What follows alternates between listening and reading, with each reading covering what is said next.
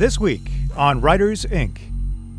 I have to want to know what's happening next. It's like if you can open your page, the first sentence with something that is impossible for me not to go, what's in the next sentence and what's in the next sentence. That first page is super important. Whether you are traditionally published or indie, writing a good book is only the first step in becoming a successful author. The days of just turning a manuscript into your editor and walking away are gone. If you want to succeed in today's publishing world, you need to understand every aspect of the business: editing, formatting, marketing, contracts. It all starts with a good book. Then the real work begins. Join international best-selling author J.D. Barker and indie powerhouse Jay Thorne as they gain unique insight and valuable advice from the most prolific and accomplished authors in the business. The publishing world is changing, adapting. Do you have what it takes to become a full-time writer? If you're willing to do the work, we'll give you the tools. Get your notepad out. School's in session. This is Writers Inc.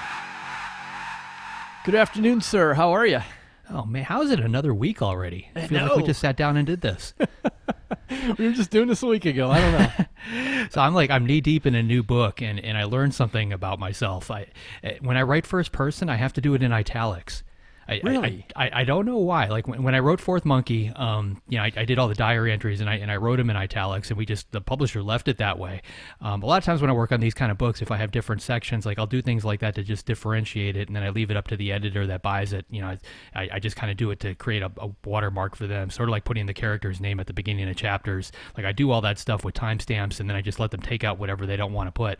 So I've always written first person in italics, but on this latest book, I'm writing it all 100% in first person.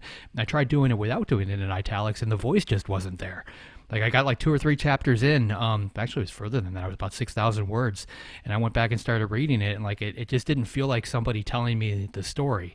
It felt like it's kind of hard to explain, but it had the same kind of feel as a 30,000 foot, like a third person kind of view, rather than being inside the main character's head. So I spent the whole week. I went back and just rewrote those first 5,000 or 6,000 words in first person and did it in italics, and now there's a voice there. So. I can't explain it. It's just the way my brain is wired, I guess. But I guess moving forward, when I do first person, it's going to be in italics. So if I'm understanding you correctly, you have to see it come up on the screen italicized. Yeah, it's Okay. When I was a kid, and I'm guessing this was probably like second or third grade, they gave us a test in elementary school to figure out how best we learn and absorb information. And there's different ways to obviously do that. And some people learn better by rewriting something. Other people have to hear it. Other people have to see it. For me, I had to physically write it down. So if somebody put something in front of me, like the Gettysburg Address, I could listen to it 500 times and I wouldn't get it. But if I wrote it down, I could memorize it. So I know my brain kind of gravitates towards that, but when it comes to writing books, I've tried dictating, using Dragon Naturally Speaking, and it just doesn't work for me. I have to physically see the words pop up on the page. I need to know where those the character breaks are, the paragraph breaks. I need to see that white space or lack of it. All those kind of things that need to be visual for me, particularly when it comes to pacing, that's really important. But for me to be able to follow the story, I have to see it. And it sucks in a lot of ways, because I know I could be a lot faster if I could dictate, but I can't get that to work either. Yeah. Yeah, I'm hot and cold with that. I find the dictating's a whole lot easier when I'm writing nonfiction, but for writing fiction, it's really a challenge for me too. Yeah, and I definitely get that, because when I'm out on my run every day, occasionally I'll record like a quick note. I can do it on my watch. I've got a program on there where I just hit a red button and it'll record it, and it sends it to my computer as text. And if it's for the nonfiction book I'm working on, I can rattle off paragraphs, but just not in characters' voices. It just doesn't work that way for me, Yeah. which is probably for the best, because if people catch me on my run and I'm talking in like female voices and little kids, and the looks that I get now are weird enough. I think it's probably gonna get even stranger. So I had an interesting conversation this week with my Facebook ad rep. Do you have one of these guys? I do not. I did at one point, and then I stopped running ads for a while, and so I've kind of lost touch. But I'm really curious to hear about this conversation. Yeah, so I'm honestly not sure, at what point you get one of these guys. I mean, I spent about anywhere from $50,000 to $100,000 over the course of a year. Like, that's kind of my average over the last 4 or 5 years. And at some point, I just started getting emails from Facebook saying, "Hey, would you like to schedule a phone call?" And then they assigned a dedicated dedicated person to me, and that dedicated person has changed pretty much every time we have one of those phone calls. I don't think I've had. Too. Yeah, I've never had anybody for more than like maybe a couple of months. But for this one, I wanted to ask him about, there's this problem that, I know all authors are experiencing this, where if our Facebook ads link back to our Amazon page, Facebook is rejecting the ads. And I had ads that were running for, some of them were 2 years long, from Fourth Monkey going all the way back to like 2015, 2016. I mean, these were some old ads that just linked to my Kindle page, and they just started to get rejected. And the only thing that I had done on my side was change the budget, because I go in and adjust that every week based on where my click-through number is. So I asked, because I had heard, a couple stories. I had heard that, because Amazon is owned by a third party, they don't allow you to do that. You've got to, link to your own website. There's all these stories floating around about why it's happening. So I asked him about it, and he said he wasn't aware of it. Like he's never heard of this problem before. Really? So yeah. So my next question was, well, how long have you been doing this for Facebook?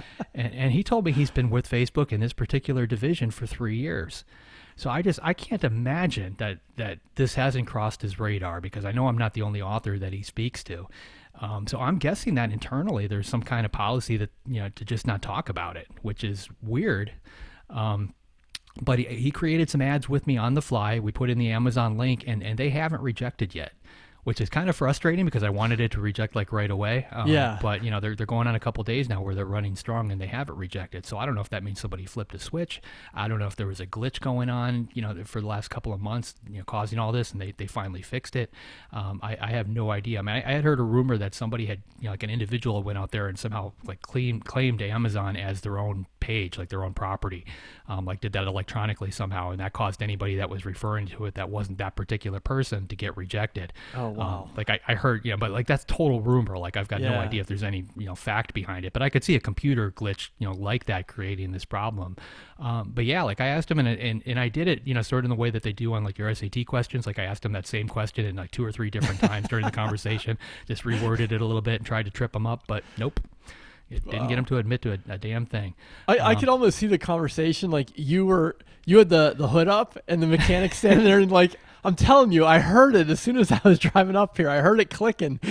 Yeah, exactly like that. And I'm a fairly smart guy. Like and I'm an understanding guy. Like if it was some kind of glitch, if somebody just said, "Oh yeah, we found this, but we fixed it now," that's cool. I'm totally okay with that. There's a lot of moving parts happening there, but please admit to the problem. There's no way they don't know about it.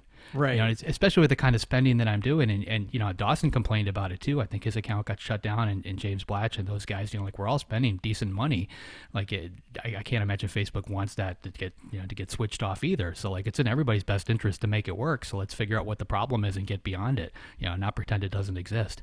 Yeah, it sounds like just a technical glitch. Like, just get on that Facebook. Like, yeah, right? Absolutely. The other thing he wanted me to do, and I'm real hesitant to do this, is he wanted me to upload my mailing list, because they can source these people out on Facebook, find kind of commonalities between all of them, and try and target my ads towards people like that group. Lookalike audience is what you're talking about. Yeah, lookalike right? audiences. Mm-hmm. But I'm not willing to share that mailing list, and I don't think it would be fair to the people that are on that list if I were to do it. I can see where it could be a benefit if they can do what they're saying they could do, but it just seems like I'd be feeding a machine that I really have no business feeding. That's a real gray area, man. I haven't heard many, if anyone, talk about that, but those lookalike audiences, they have to get that data from somewhere, and you have to give it. And I wonder if that violates any email services TOS.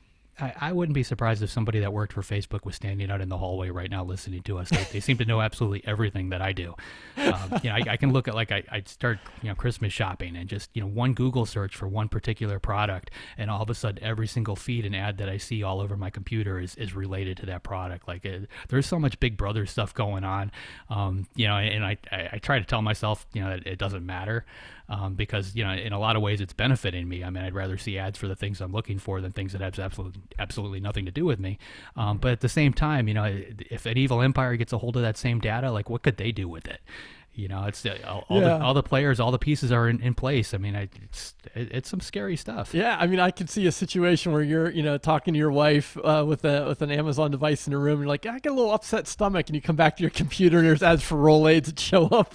That's what it feels like. We've actually got so many of those echoes in our house now that they've actually talked to each other. I don't know if you've got a couple of them, but because I buy like two or three. I'm afraid, man. I haven't got one yet. Well, the convenience is awesome. You know, like we can listen to any song that we want to, anywhere that we want to. But at this point, I've got one basically in every room, and sometimes they trigger each other. And I don't know what the start of it is, but like I'll walk downstairs and I'll hear like literally two of them having a conversation in two different rooms across from each other, and it sounds like they're reading Wikipedia entries back and forth.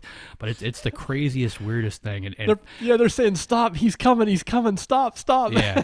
It makes me think of Joanna Penn and her last podcast about all the technology stuff that's coming down the road. And these are our electronic overlords basically teaching themselves how to take over the world.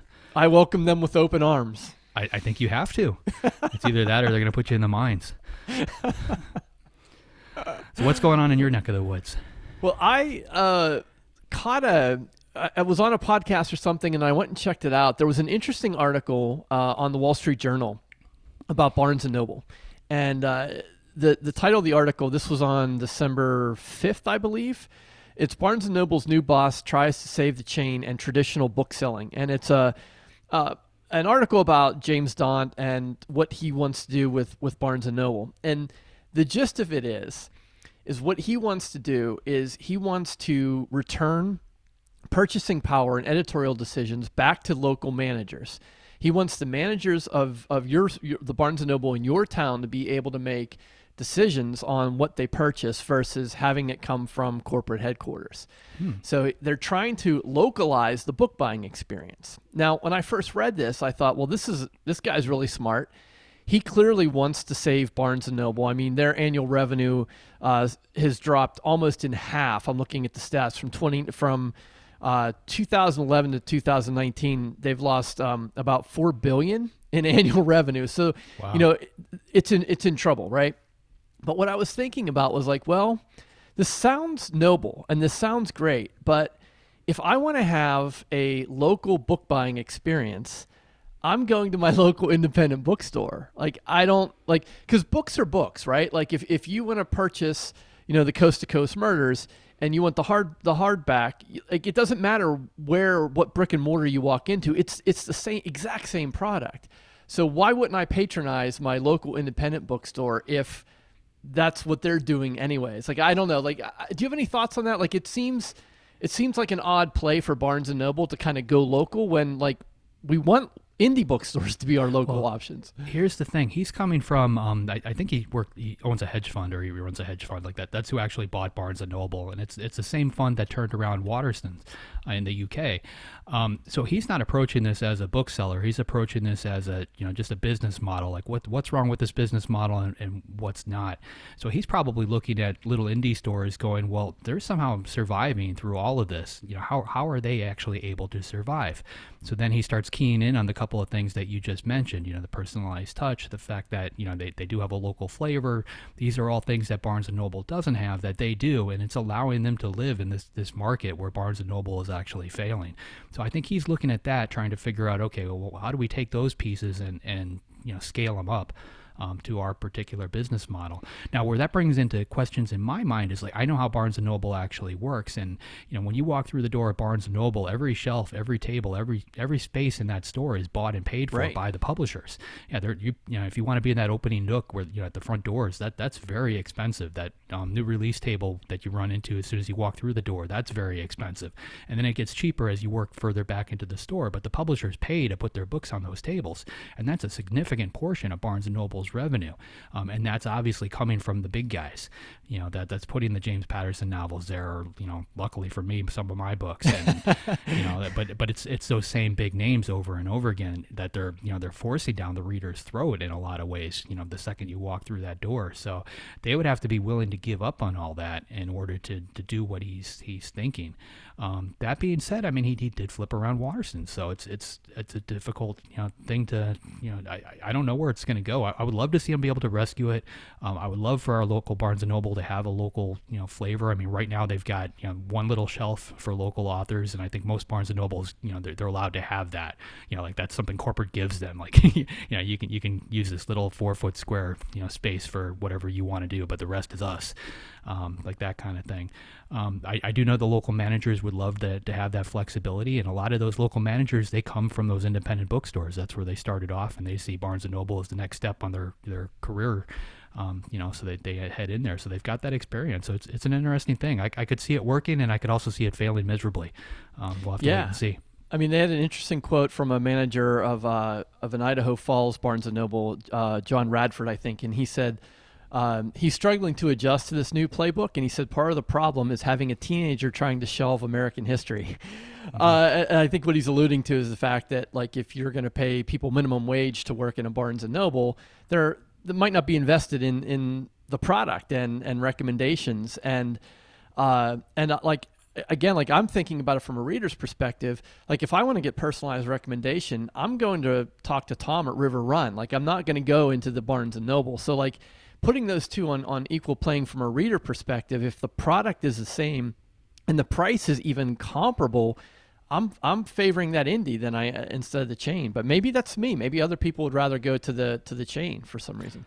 Well, they would have to bring in employees that are willing to make a career out of it. Like somebody like Tom. I mean, like, if I walk into River Run, or there's certain bookstores I can walk into, they know me well enough where they'll say, "Hey, JD, this is a book you want to check out." Yeah. Like, and it's not just me. I mean, they know every single person that walks through that door at that level. When you walk into a Barnes & Noble, to me, it's no different than walking into a Home Depot or walking into a Walmart. There's people there that will help you, but they don't know you. No, you better know what you want if you're going into a big box. Yeah. And what he's talking about doing is obviously a complete shift in that. And, that's expensive as well, because now you're going to have to pay these people more in order to be able to hold on to them. So we'll see. Yeah, should be interesting.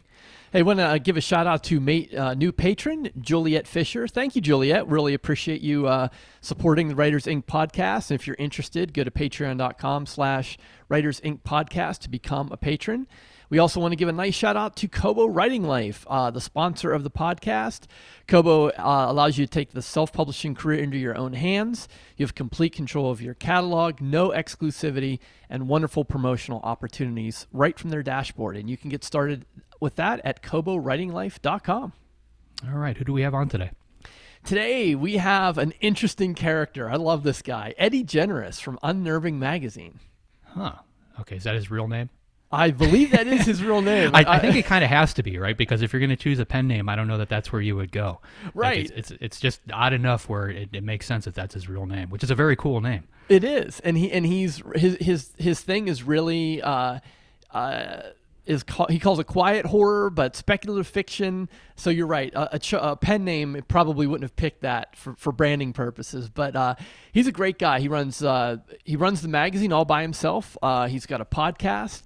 And really looking forward to talking to him, because he's one of those solopreneurs, those individual publishers who makes all those decisions. And it's going to be fascinating to hear how he deals with submissions and running his publication as a single guy. Cool. Well, here he is, Eddie Generous. All right, man. I'd like to know, first off, what your writing space looks like. It's mostly just like a cluttered desk, and then I have a bookshelf wall in front of me where the pocket paperbacks go, because I have regular bookshelves in the living room that have, like, nice hardcovers and stuff, and pocket paperbacks kind of screw up the vibe. so I have that. It's very messy because I spend a lot of time in here, and then I have pictures, some horror pictures and stuff up on the wall, some like Stephen King prints and stuff like that. So it's, I don't know. It's pretty much me, like busy and messy and horror flavored. Nice. Yeah, I find it writer space is just endlessly fascinating. Just to do you do most of your writing in that room? Do you go to coffee shops or like the dining room table or anything like that? I do all of it here. Yeah. Yeah, I sometimes, if I have from the publishing side of publishing other people's books, if I have a proofread that has to get done immediately, I'll put it on the Kindle, and I have a second desk here that's for like other types of art, where I'll sit at that desk. That way I'm away from the internet, because by the time you're proofreading somebody else's book, you're not changing much. You're just catching typos, and you've read it 3 or 4 times already. So it's like, It's hard so to it's stay focused, isn't it? yeah, way easy to get distracted. Yeah. Do you have any type of writing routine or time of day that you prefer? I used to be very diligent. I got up. First thing I did was write. Um, but then I don't know. I had like a few years of where it was like I didn't know it at the time. I was like a frustrated writer like anybody else, but it was like the practice years, uh, where it was like I had to get those words down to get like, because you have to get all the bad words out before you get writing any good ones. So it was kind of like that. But now it's kind of whenever the mood strikes me. Like sometimes I'll be ready to go to bed and I'll just get an idea, so I'll add it to whatever project I'm working on, or whatever. So Yeah. How many words did it take you how many bad words did you have to get out approximately? Any idea? yeah, I've kept track over the years. Um, Before I sold any short stories for a decent amount of, like, anything more than like the piddly $0 or Exposure. $5. Yeah. Where you kind of need those though, like to not talk too bad about them, because you need that little baby steps to keep you going. But I would guess it was probably around 1.5 million words Yeah. before I did anything where I was like, holy, that publication's had some good people in it. And then it was over 2 million by the time I finally sold a novel anywhere. Wow. That So is persistence, man. I sucked a bit longer than most people.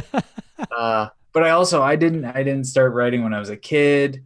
Um, I wasn't like in like every coming of age novel about boys, there's the scribe kid who's always like the reader's voice or the writer's voice. And it's like, I was never that guy. So I got into it pretty late and pushed as hard as I could for several years.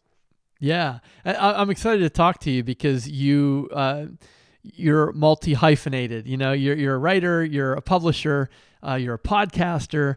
But I think what runs through all that is you have quite a love of horror. Yeah. Yeah, that's pretty much like what I love. That's everything. Yeah. Yeah, I know. Right now you said as a publisher you're kind of less interested in quiet horror. I was wondering if you could elaborate on that a little bit. Uh, well, it took a few years for me to understand what I wanted to publish. And when I first started Unnerving, it started as a magazine, and I didn't know this scene as well as I should have when I first started. I was just submitting everywhere, and I had hundreds of rejections and dozens of acceptances. But it was like I didn't know fully the ins and outs. And then once I got focusing harder on the other magazines, it was like every single horror magazine that paid, a penny and above, it seemed, was quiet horror.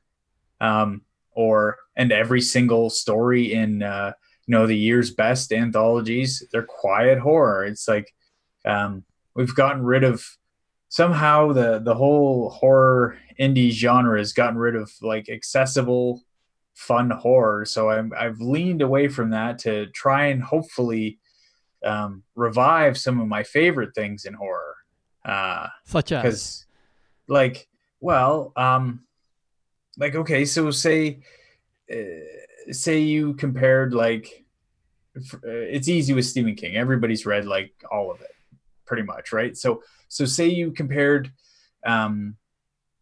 Last Rung on the Ladder to Lawnmower Man. I like Lawnmower Man more. And almost every time I'll take the Lawnmower Man type story over the somber whatever story. It's like, I don't know. I like, as far as short stories go, I like in horror, I like to have a lot more fun. There's lots of dark literary stuff that it's like, that's great. I really enjoy it. But when it comes to straight horror, I like fun. I like Yeah. to have fun in it. It's I guess simple as that. It's taken a long time for me to understand exactly that point. Yeah. Uh, so let's talk about Unnerving magazine for a bit. Then you're publishing great horror by other people. What's the outlook for selling short stories in this day and age? It seems like from your position looks pretty good. It sucks. It is tough. It's very tough. For some reason, people don't. People aren't reading as much as they used to. Obviously, it's like I read. I've talked about this lots of times before, so anybody who listens to me other places will have heard this. But I read a forward in a Ray Bradbury collection where he was talking about how he was making 5 cents a word in the 50s as a Wow. pro rate. Uh, some places still consider 5 cents a word a pro rate. I can't. Unnerving doesn't pay 5 cents a word to the regular person. Like there's people that I've sought out and paid them more than 5 cents a word for their stories, but it's just like outlook is not good if you were to ask the Magic 8 Ball. I would say. However, I think Unnerving. What I'm trying to do with Unnerving is switch up a little bit from what everybody else is doing. Sometimes you get a magazine and it's got 20 stories in it. So you're looking at like 35, 40,000 words. And it's just like, that's too much. I want to tick things off my to-do list. So let's have a magazine where it's, 15,000 words of, or 12,000 words of fiction. And then, a few thousand words of nonfiction. And then that's something done. You've had your fun. You can get back to the novel that, whatever novel you just spent $35 on at the store, you get back to reading that thing. So I'm kind of leaning towards um, happier, quicker roads to enjoyment than a lot of places. Maybe I could be overthinking it though too. So who knows? Yeah, it's funny because magazines were the original subscription model, and now we're like in the subscription model, Netflix binging age. So how does that affect or not affect your business? Um, I don't know. I kind of when it comes to subscriptions, it affects my business in that I'm not a very good capitalist. In that, the idea of business models is that you get bigger and bigger and bigger and bigger forever. Is like you're never happy with whatever you're making. Whereas I'm kind of like, oh, hey, I've if I have lots of subscribers at a time, I'll be like, oh, hey, I can pay the authors more, or I don't have to go around pestering all the other little publishers to put ads in the magazine. Um, Whereas if sometimes there just are weird lulls where subscribers kind of run out because it's based on 4 issues, which is about a year subscriptions, and so say they don't renew. Say I have a batch of those, then I have to go out and pester more people for advertising, and then I turn around to make sure that the advertisers are getting their dollars worth because if there's nobody reading it, what's the point of advertising? I really push to get the subscriptions up, and then Amazon sales and Kindle Unlimited and all that stuff. Yeah. So how are you trying to get potential subscribers to even check out Unnerving in the first place? Well, I pull in a ton of people. You get a ton of attention just by having open submissions.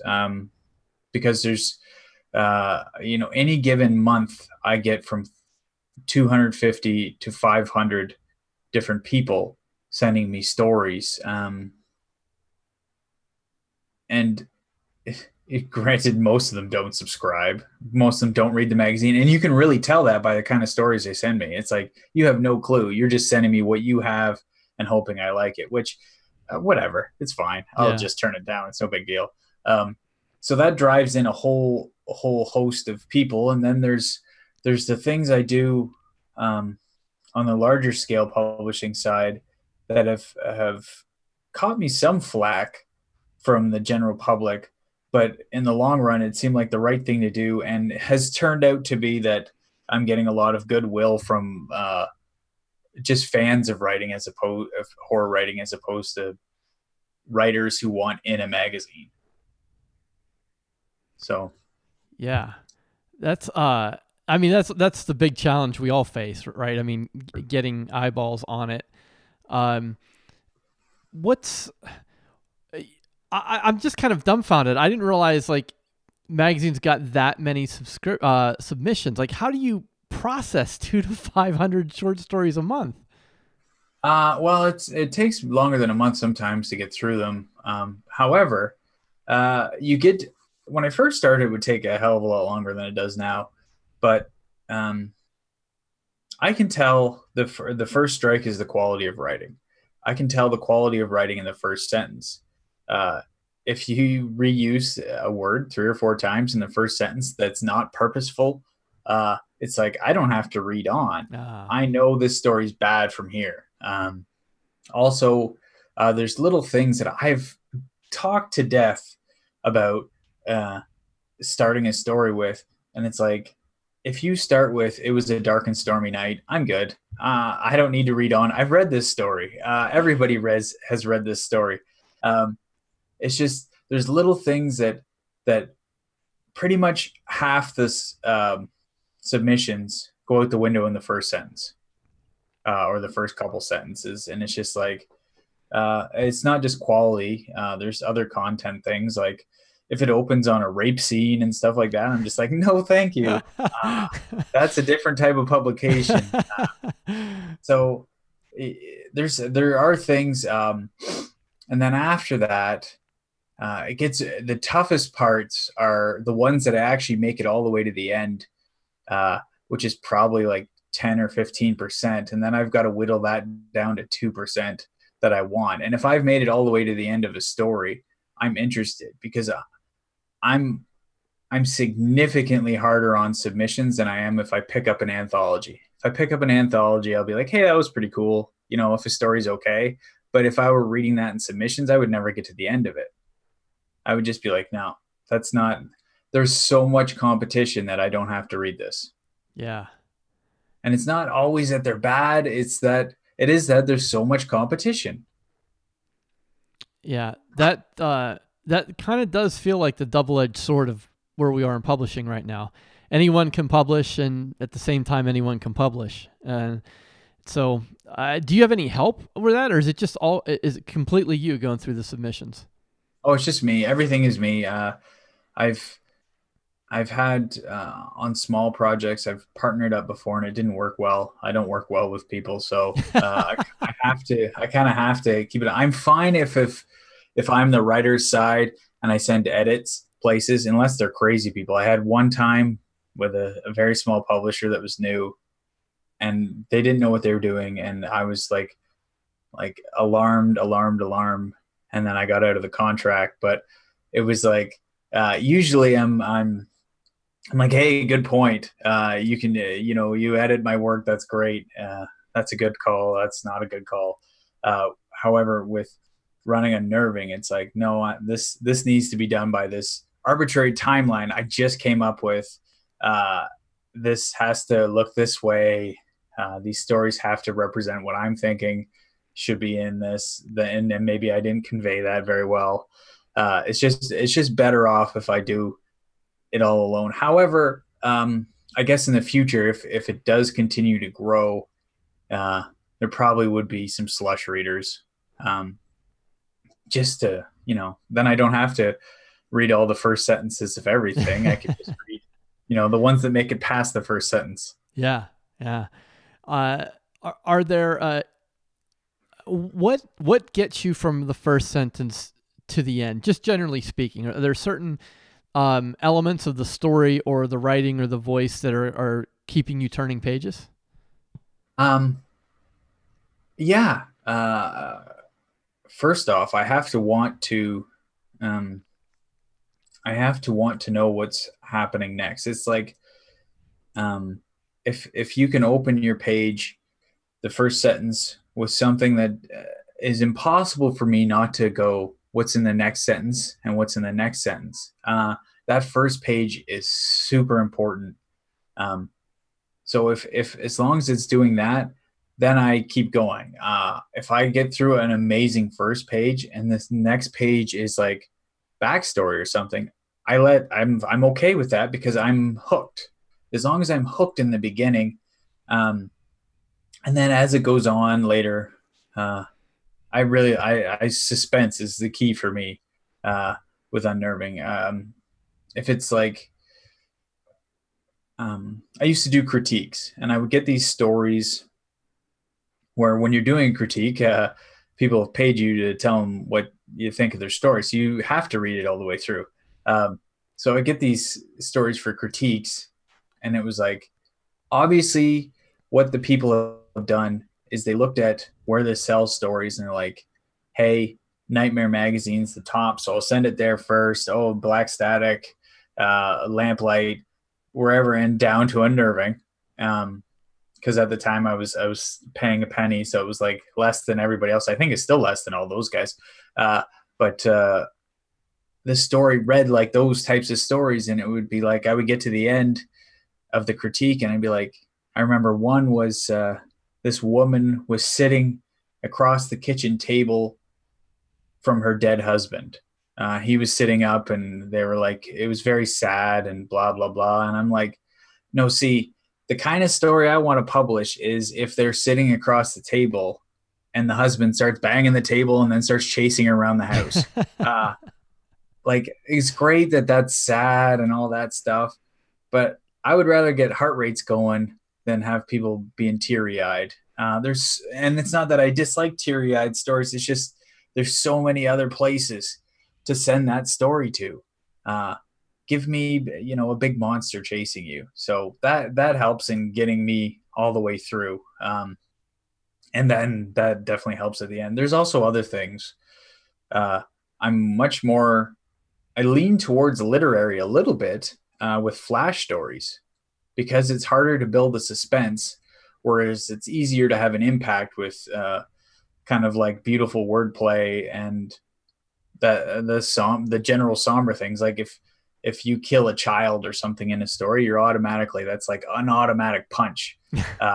Whereas if it's in a flash story, it's like you can handle that punch. But if you read the short story version of, like, say there was somebody who was like, okay, I'm going to make Pet Sematary into a short story, you might be like, I don't know, that's a bit much for 4,000 words. If it were 1,000 words, it's like, oh, I can handle this awfulness for 1,000 words.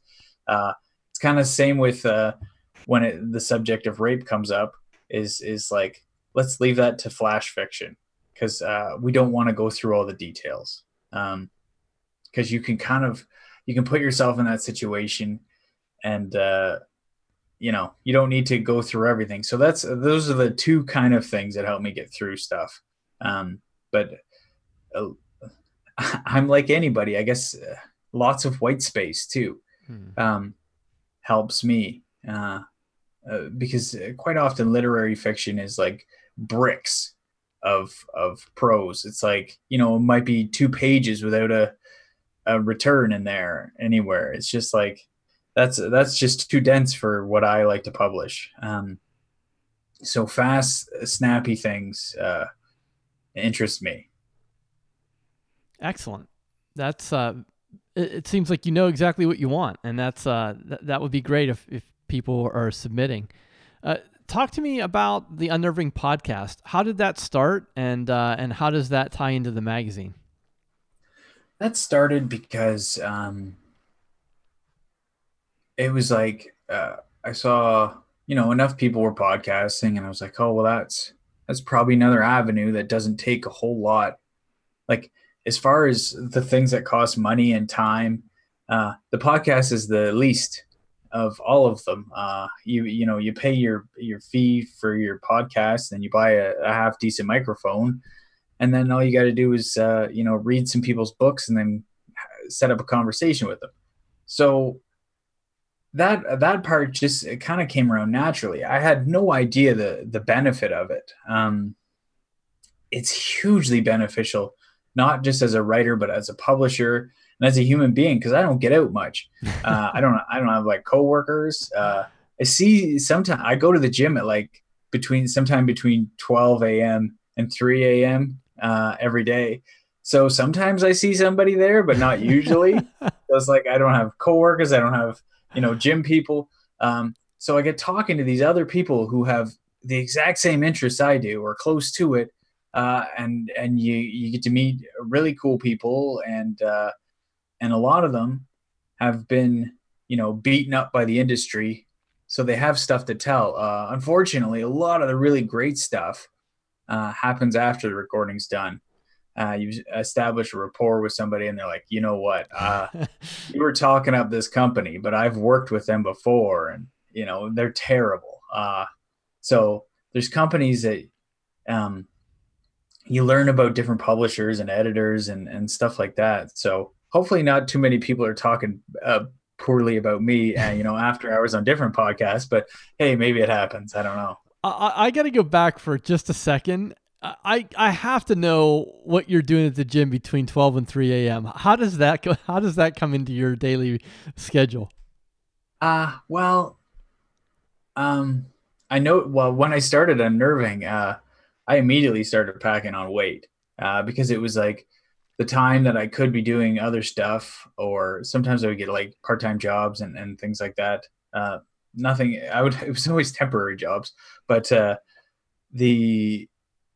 I found that once I started unnerving, it was just like I was in the chair for like 14 hours a day, between my writing and unnerving. And then, I have a different chair that I sit in to read in, but it's still just butt in the chair. Right.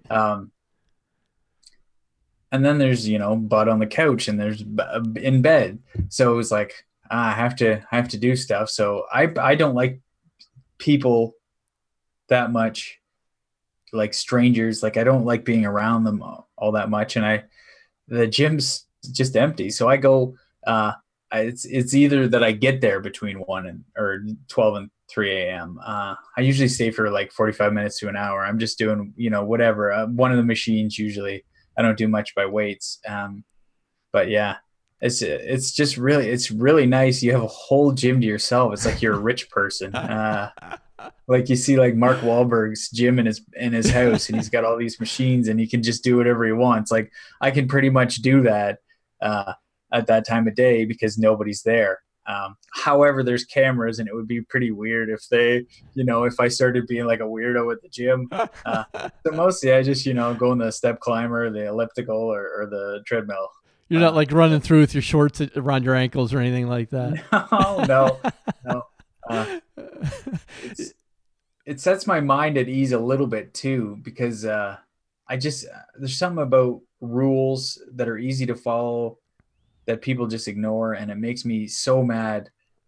Like outdoor shoes in the gym, it's just like, no, let's not do that. It's against the rules. And then wiping down the machines. I've noticed everybody's started to with the coronavirus, but it's like, you should have been doing that before. Why weren't you doing that? And then there's, if anybody's being stinky at the gym, it's just me. There's not like, because sometimes there would be some people coming in the middle of the night, and they're obviously new to working out, and they don't realize that at the end of the day, they've already kind of like sweat off all their deodorant. So when they go to the gym, they have quite a scent sometimes, some bigger folks. So, the end of empty gyms are great. That's all I guess, to sum it up. I can't argue with that. I'm usually at the gym by about 4:30 a.m. or 5, but that's not even close to where you are. Is your gym trip at the end of your day or the beginning of your day? End of the day. Okay. I get up usually around 11 or 12. Part of that is it was earlier, and I would go to bed earlier before, but we ended up this cat started hanging around our house. We had 2 indoor cats already, and this cat started hanging around and had a really big paw. And the owners, we tracked down the owners, and they're like, "Oh, we're just going to give him up because we don't want to pay for the amputation." And we're like, "Oh, you are terrible human beings." So we paid for the amputation and had to make this outdoor cat an indoor cat, and he is loud in the middle of the night. So since my time doesn't really matter, like what time I'm doing anything, I kind of, do a bit of babysitting at times through the night to keep things as quiet as they can be because my wife has the regular day job. Yeah, that's a crazy schedule, man. I can't imagine. I guess it's all what you get used to, though. All right, nice. Well, I'd like to kind of wrap up with one sort of big question. You can answer it however you want. Given your experience and work in the industry, where do you think we're headed in the next 5 to 10 years? Oh, that's tough. Like even just yesterday, I saw that CBS was talking about Simon and Schuster's not a big deal. It's like, are we heading to a road where it's all Amazon? Like, what does Simon and Schuster saying it's not a big deal mean to authors trying to sell to agents? Because if there's that shaky ground, what does it mean and stuff like that? So it's very difficult to say. I do think more and more people are making a living when they do it correctly. There's a lot of people not doing self-publishing correctly, but if they do it correctly, there's a lot of people making an actual living by cutting out kind of the often unnecessary bricks and mortar portion of the stores. But I have a hard time seeing everything come down to Amazon the way it does, because they've kind of cornered creating like the print on demand situation. And up here in Canada, those books don't hit stores. They don't have that same deal here. So you can't go on book tours. You can't do this or that with our version of Barnes and Noble, which is Chapters. So you can't do that with Chapters because they don't have any books that sell. So it's hard to say. I don't think you'll ever fully replace some stuff because, like, imagine like Tom Hanks self-publishing a book. So you'll always have big money coming in because people like Tom Hanks go to the regular publisher, and then Stephen King and stuff like that they sell enough books that they can publish some failures or mediocre sales or anything like that, which keeps the industry going. However, if they could sort of adopt an idea that kind of like what I've done is like, you make enough money and that's okay. Not that you have to keep growing for the investors. So I don't know, the big publishers, constant growth in an industry that has fewer and fewer people reading. I can't see how that's sustainable. Like, granted there are more people, but a lot of old people who do like to read probably like is a higher ratio than many other age range. They tend to die on you. So you lose those readers. So it's, I don't know, man. To answer your question is kind of impossible. I'll just talk circles because I have no clue. In five years, hopefully there's more horror out there. That's one thing. I think there's some press is doing more stuff. However, it's all seems to be quiet horror. So I don't know. But we'll see. All right, Mr. Generous from the Unnerving magazine. Clearly, this was recorded at the beginning of the pandemic, early on, as Simon & Schuster was being referenced, that was when the rumors that they were on the block were starting to crop up, and that's we already know how that's played out. So, but yeah, great talk. What'd you think? I'm always amazed that, like, magazines to me are very much like the independent bookstores. The fact that they're still able to claw their way out there and survive is fascinating to me. That world has changed so much. He had mentioned selling short stories and how it sucks, from a financial standpoint anyway. I personally stopped doing that back in the 90s, and it's funny because a bunch of mine are listed on my Wikipedia page, and I don't think any of those magazines even exist anymore. Oh, wow. The last short story I wrote, and this will really put it in perspective, it was for Playboy. That was like my first big article that I had written. It was a fiction piece. They were paying $2 a word. Which was, even to today's world, I mean, that's pretty strong.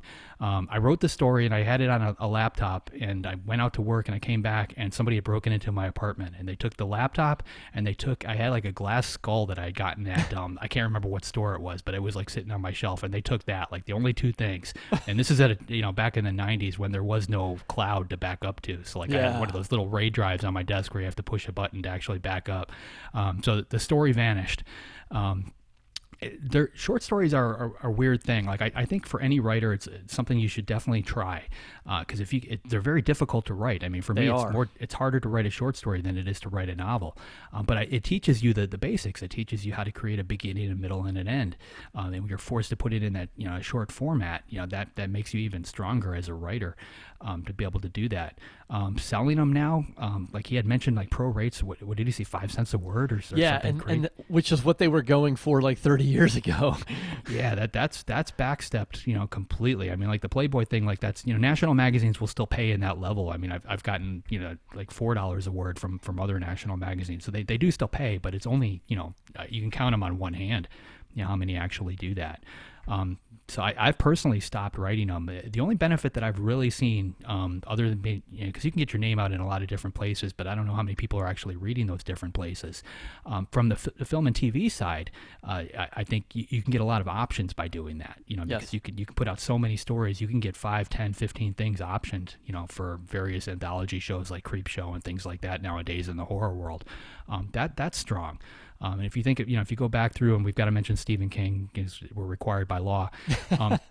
If you go back through, a lot of his movies, they were based on short stories. Right. So he cranked out, a couple thousand words, and bang, he got a movie out of it. And a lot of times those films and TV shows are very different from the actual short story.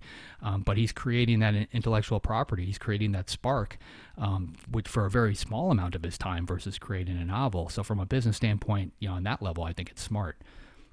Yeah, I haven't talked about this yet, and I think maybe on one of the episodes later this month or early next month, I'll talk more about it. I'm going to do a short story experiment in 2021 because I feel like, for just the reasons you've mentioned, I really want to fine tune my storytelling chops. And I started writing short stories 20 years ago, and I kind of want to come back to that. But I also feel like you're right. There's a time right now where all of these streaming platforms are looking for good content. And I think what's attractive about the short story, and this is completely anecdotal, I don't have any evidence for this, but I kind of feel like it gives a creative, a movie maker, a television producer, it gives them a core story, but also gives them a lot of freedom to extrapolate or to change or to modify it. Whereas with a novel or a full-length, long-form storytelling, I feel like their hands are more tied when it comes to some creative decisions they can make. So I'm gonna try some things. I'll talk more about it later, but I think I'm gonna write a bunch of short stories in 2021 and kind of do some crazy things with them. Yeah, that's definitely a big part of it, because I'm going through that right now. I've got a couple books that have been optioned for film, and it's all about them trying to translate it into a script, and they're cutting out this and cutting out that, but for the most part they try to stick to the framework of the novel. But like you mentioned, if it's a short story, it's just giving them that spark of an idea, but then they're allowed to run with it. And from the writing room standpoint, I think they really gravitate towards that. So you may be onto something. We'll see. Yeah, we'll see. Another thing I thought was interesting I wanted to ask you about was, as a writer, Eddie talked about, quote unquote, getting bad words out. And it said, I think he said it took him almost 2 million words before he was starting to sell things. And I know we have people listening who are at various stages of their author journey, and hearing something like that can be really disappointing, because I think, we all fall in love with our first novel or our first story. But then I think we look back and realize that, well, we kind of had to go through that. So what are your thoughts on like getting the bad words out? Is that something you had to do? I think it's something everybody has to do. 2 million is a lot. Yeah, that's a lot of bad words on the cutting room floor. Usually when I teach a class, I'll tell everybody it's roughly about 500,000 words. But you're going to know that when you hit that, because your writing basically follows in the early parts of your writing career. I think we all kind of emulate the people that we read. So our writing tends to, we try to sound like whoever it is we're typically reading. But at some point, and usually for people that I talk to about the 500,000 word mark, something clicks and your own voice starts to shine through, and it's no longer about that. And a simple test for that is if you pick up a book and read for a little bit before you actually start to write, if you're able to put that book down and then continue to write in a voice that's actually your own and not in the voice of the book you were just reading, then you're probably there. And there's a lot of, obviously there's also the grammar and punctuation, all those fun things that you have to pick up along the way if you don't know that. But it's the voice that really, shines through after a certain amount of time. Like prior to that, I think anybody can start their writing career and know every single grammar rule. But there's no shortcut to finding that voice. You have to work at it. I have 400,000 words sitting on a hard drive that I'll probably never touch. I've got a couple books sitting there too that they're never going to see the light of day, or at least my daughter might find them after I die and put them out. But from my standpoint, I'm never going to unlock that folder on my drive. It's going to they're going to sit there and rot. I was also really making the connection to the work that we did on the short story that we give away on writersinpodcast.com about the importance of that first sentence in the first paragraph and how much that matters. And Eddie kind of emphasized that too. Yeah, that's huge. And one of the things that I find a lot when I'm doing book doctor work or just talking to mentoring clients, a lot of times I can go into a book and chop out the first page or the first couple of pages or the first chapter. Like where they think the book should start is never where it really should start. Usually it's not that far in there, but you have to find that sweet spot. And a lot of people do start with their version of, it's a dark and stormy whatever. You see those same beginnings over and over again. I've been in pitch sessions before with agents where agents have to raise their hand. Basically, somebody reads a story and agents raise their hand at the point where they would put it down. And it's very telling to watch those hands drop at certain points. And opening with dialogue, I think, is huge. You always need to open with something that the reader has never seen before. And like he said, you've got to grab their attention, and they've got to want to flip that next page, go on to that next sentence. And when you're reading the kind of levels that he is, 300 short stories in a month, or an agent that's reading 300 novels in a week, or combing through the first couple sentences anyway, they're putting those down. They're looking for reasons to put it down more than they're looking for reasons to keep it. Yes. So you need to create something unique. Yeah, for sure. Anything else in the discussion you found interesting? He had me cracking up when he was talking about going to the gym at 3 o'clock in the morning. I don't know about you, but I used to do that too. Like back when I worked for RCA, it was complete nightlife. I didn't start my work day until like maybe 6 o'clock at night. We were in the recording studio till 2 or 3 o'clock in the morning. Then I'd head home, and that's when I would hit the grocery store. I would hit the gym, and it's a very different world out there. I was in Fort Lauderdale, so going to the grocery store at 3 o'clock, 4 o'clock in the morning, you see some very different characters than you probably do during the daytime. It always amazed me that those worlds exist in the exact same place. Yeah. I have not had those kind of personal experiences. I've gotten them on the other side where I've been out doing things at like 4 a.m. or 5 a.m. and it's a different creature that's out at that time, but it's also not the same creature who's out at noon either. So yeah, it's some strangeness out there. It's a crazy world. Yeah, but I can definitely see the appeal of hitting the gym when nobody else is there. Yeah, definitely. Yeah, great talk with Eddie. Hope you guys enjoyed it. Thought he was a really interesting guy. And check out Unnerving Magazine. It's fantastic. I subscribe to it. I really like the editorial choices he makes, and the stories are different kind of horror in a good way. Great. So next week we've got an attorney on, right? We do. Yeah, we have Jonathan Kirsch is coming on. He is an attorney out of LA, I believe it is. And just a great conversation. It's something we all need to be thinking about. I know Joanna talks a lot about the importance of IP and protecting it. And Orna Ross is a big name there who is also, talks about that kind of stuff. So it'll be great to have Jonathan on and talk about what are the things we should be thinking about from a legal perspective, because chances are most of us are not lawyers, we're writers. Yeah, and most writers don't share their publishing contract with the lawyer before they sign on that dotted line. They're just glad to have a contract in front of them. Exactly. And if you talk to anybody that's succeeded in this world, they've got a horror story out there about something that went wrong with the contract, and a lot of times it's because they either didn't understand the fine print, or they just felt that was the best they were going to do, so they just went ahead and signed it, or they were afraid to push back because they didn't want to see somebody walk away for whatever reason. But you can't be afraid of those things. It's your life that's basically hanging out there. And this isn't 40 years ago where books went out of print and then you eventually got your rights back. Ebooks don't go out of print, so you got to really watch that language, because you could literally be signing it away forever. Yeah. Till the end of the universe, as most of the contracts actually say. Really, at the end of the universe. Wow. Till the end of the universe. From now till the end of time and the end of the universe. Well, so you guys got to make sure you tune in next week for that. So you don't want to get stuck at the wrong end of the universe. Nope. All right. Well, to our listeners, make sure you go to writersincpodcast.com and grab the free revision masterclass where you can see the storytelling process from beginning to end. We'll see you next episode, and have a great week of writing. Thanks for listening to this episode of Writers Inc. Access the show notes and leave a comment at writersincpodcast.com.